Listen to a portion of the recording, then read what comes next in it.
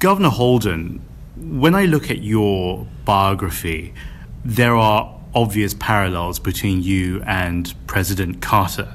Of course, you're both politically Democrats, and also you have both reached pinnacles of political life in your own areas. But there are less obvious nuances that draw you together, and one of them is your life story. You both grew up on family-owned farms, and you went to a one-room school, which you told me just before sitting down was actually donated by your grandparents. Tell me a bit about life in the beginning. Well, it's what was interesting is my dad had left the farm, gone to Kansas City, met a young lady, and they married and moved back. So she was from the big city, and my dad was from this rural area. But the one thing that they wanted more than anything else was for their children to get a college education, because my father was not afforded that opportunity. Didn't tell us what to do or anything else, where to go, but he wanted his kids to get a college education. And so that was a motivation behind working to achieve those dreams for me and my family. And I've tried to expand that to help all of the children in our region of the country to fulfill those dreams too. I was reading Jimmy Carter's book, and it seems that the church, missionaries, education, and building facilities in China was his first connection, or an early connection to China. He donated a nickel a week towards that very noble cause. My question to you is this: what was your first interaction with China, and what interests someone who grew up in the Midwest about China? Well, when I was state treasurer of Missouri from 1992 to 2000, I watched the automotive industry really, by and large, leave the Midwest and go to the Southeast. And I started thinking about, okay, if we can't retain that and hold on to that and expand it, what is the next best opportunity? Because I don't think you can reestablish relationships that you've lost. I think there's better opportunity to find new opportunities to pursue. And I saw it as China. And so when I got elected governor of Missouri, I made it my commitment to try to build those relationships. And as chairman of the Midwest Governors Association, I started talking to them about taking a regional approach in dealing with the economy so we could go global in our activities. And so that's what we did. My first visit to Peking University in 2004, making the announcement of setting up offices in China, also happened to be the time of our youngest son's birthday. And I always try to visit a school when I travel overseas.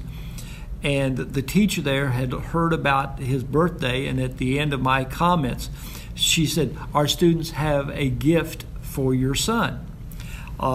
And one by one, each one of those students came forward and gave our youngest son a small birthday gift. And I told my family and staff, I said, I can work with these people. And so that personal connection, that personal relationship has instilled in me the commitment to try to do this and expand throughout the heartland, because what my background is not unique. It is pretty common in our region of the country. These families in our 20-state region, they want their children to do better too. They want their children hopefully to stay close to home. But we've got to give them opportunity for that to occur. I just want to go back a bit to the story you just recounted. My father, whenever he traveled, when he was still alive, would always make the point of visiting a local supermarket, because he said then you would understand through the availability or non-availability of fresh produce or processed foods, you'll begin to understand very quickly and get a grasp on the socioeconomic conditions of that particular area. What makes you want to visit a school wherever you travel, particularly in China, where the language is different, where the cultures are very different, at least on the face of it? But education is a one equalizer. If you get a good education, then you have the ability to go many different directions and be successful. But without education, particularly as our culture and our globe is becoming more and more globalized and technology driven. If you don't have that skill set, it's going to be hard for you or your family to be that successful. Let's talk then about Jimmy Carter, since we're sitting here at the Carter Center, because he and Deng Xiaoping, as we all know, established the educational exchanges between China and the United States that continues to this day and has benefited so many students of both countries, particularly those that came from China at a very difficult time in the late 1970s and onwards. All that, though, seems to be questioned these days. What once was welcomed are now seen as a threat. Is that because the Chinese have improved so much in such a short period of time? Or are we misreading this from both sides? No, I don't think you're misreading. I think any culture that feels like it's under the threat of loss of influence tries to figure out why, and it's usually their initial reaction is it's something and someone from the outside coming in and trying to take what we have. What we're trying to do is say, no, we can be competitive. What we've got to do is improve our educational system. We've got to improve the opportunity, and one of the parts of that improving is globalizing our educational systems and our student bodies, so that our young people and Chinese young people can get to know each other as 18-year-olds, 19-year-olds, and 20-year-olds, not try to build a relationship when they're both 60 years old. How big is language as a barrier? Does that, in this particular context, create misunderstandings? Well, it can, but the good thing is with technology, it is a common language. And so technology in itself can help equalize and open up those lines of communication between two different cultures. Let's talk about your contribution, because you were governor of Missouri for a number of years. And when you look at Missouri, on the face of it, it's in the Midwest, of course, it's the 18th, or probably we should say only the 18th most populous U.S. state.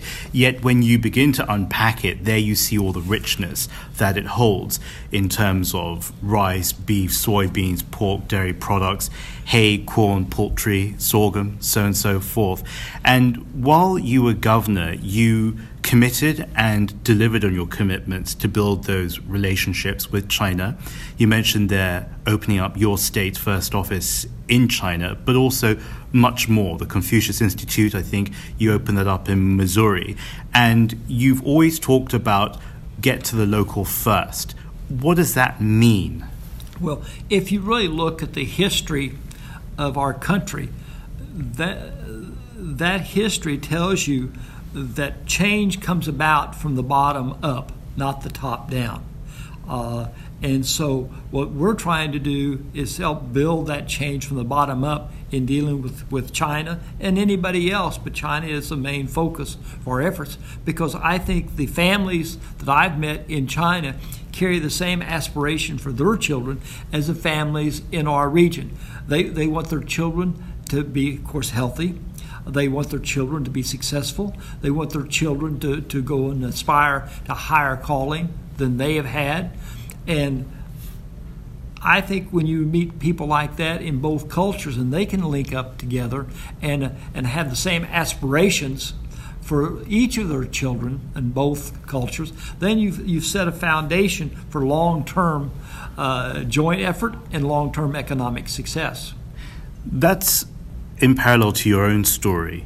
You were saying that you were the first to be able to benefit from a college education, even though your grandparents donated the land for the one-room school in which you studied in the beginning. That comes down to the American dream. Mm-hmm. Is it hard for Americans to understand that other people want to dream as well? And are there different kinds of dreams? Because, of course, America is based on democracy and rights and all human rights. Well, I in some case, yes, but at the fundamental level, the families from both cultures have the same dream for their children. And so we may approach it a little bit differently, but you still get the same results. I'll never forget, I was in a city in China about 5 or 6 years ago, and this young lady that was cleaning our hotel room spoke very good English. And I asked her when had she been to the United States, and she said, "No, I've never been to the United States." And I said, "Well, how did you come pick up the diction?" And she said, "By watching British and American movies and shows."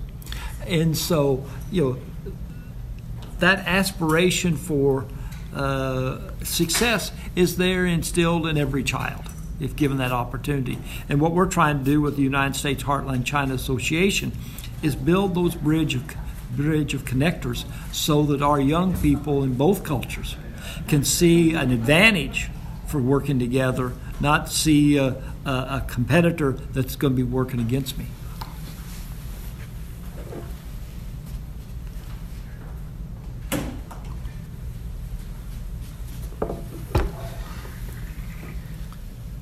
The United States Heartland China Association is nonpartisan, and it unites a number of states that have a vested interest in a good relationship with China. You're obviously a people person in the way that you approach policy, but also in your own manner.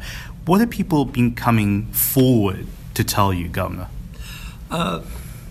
One, I think they're the people in the Heartland area know that they've got to change. They just don't want to see that change take away their children to another part of the country or another part of the world. And what we're offering is an opportunity to make those changes, but also keep that change within our own territory. So if you and your children want to stay where you are, that's fine. You don't have to move to see to have a better life. And so I think we give them hope and give them a path on how their dreams can also match up with the economic demands of a culture. Now, I know that you're sitting here wearing a blue tie, but how many blue ties and how many red ties are there in the Heartland Association? If we did a tally, what would we come up with? Oh, I think if you was doing that tally 10, 15 years ago, it would be probably 75% blue. If you do it today, it's probably 75% red. And some of my best personal friends are people involved with the Republican Party, both in elective office and as business people. I think whether you be a Democrat or Republican in our culture, you can have and you can find common ground if you look for it and try for it. And so I'm committed to doing all this in a bipartisan way, and also working to make sure that we have a win-win situation with China and the United States, because when one element of a business feels like they're being cheated, then that doesn't bode well for long-term relations. But if both see that opportunity for success and growth and opportunity, then they'll work together for decades, if not generations. Your red tie friends, would they necessarily see the challenges they face now in terms of their business and industry and agriculture? Do they necessarily link that to what's happening politically and to the direction that the Republican Party is taking at this time? Or do they simply see it, and I would see why, that this is a China issue against all Americans and that it isn't tilting on who happens to be in the White House right now? That's the reason I think the work in education is so very, very important. Because someone that is typically, like me, 50, 60, 70 years old, their value system is pretty well set, whether you like it or don't like it. But people that are 16, 17, 18, and 20 years old, they're still trying to figure out what value system they want to accept and be a part of. And so that's the reason education and the collaborative effort with educational institutions is so very, very important. Because at that level, you open up a way for change to occur and success to be made. And when you can do that, then people are willing to accept that and be a part of it. I just want to finish off with two quick questions. The first would be, what would you tell your members, your constituents, but also people who don't live in the Midwest, people who live far beyond, who don't necessarily share your ideas and your ideals? What would you tell them about China and what China is and who the Chinese are? I would tell them that the people that I've met in China love their children and want their children to be as successful as we want our children to be. And if you come at it from that perspective, then you figure out how those two families, so to speak, can work together for the mutual benefit of both children. And when you have a win-win situation, then you have the makings of a long-term relationship that will be very successful for both. That's the reason that I think in what we do, we've also got to be very committed that we only want to work with people that are truly committed to that philosophical point of view. You're going to find in our culture, in China's culture, some people that may not be of the same reputation or standing that we're talking about. Those are not the people I want to do business with. Those are not the people I want to help connect to American businesses. I want the best of both to connect with each other. And in that way, we really improve the opportunity for all. And I think it's fair then to ask of the reverse. You come from a state of great communicators. You've got Harry Truman, Walt Disney, Mark Twain, people who can really tell a story and to convey it across lines. What would you tell the Chinese about telling their own story better? I think the best way to tell that story is by working to help their young people become connected in some capacity with education and cultural activities in our culture. Because when you build that personal connector, then you can build the business relationship. I don't think, by and large, that business relationships last long if they don't have the personal connection boding them as they move forward. Governor Holden, thank you very much. Well, thank you. I'm delighted. And this is a cause and a belief and a passion that I have, because it comes from the same passion that my parents instilled in me to allow me to do the things I've done in life. I just want to open that opportunity for young people in China, young people in the United States, to see the benefit of those relationships.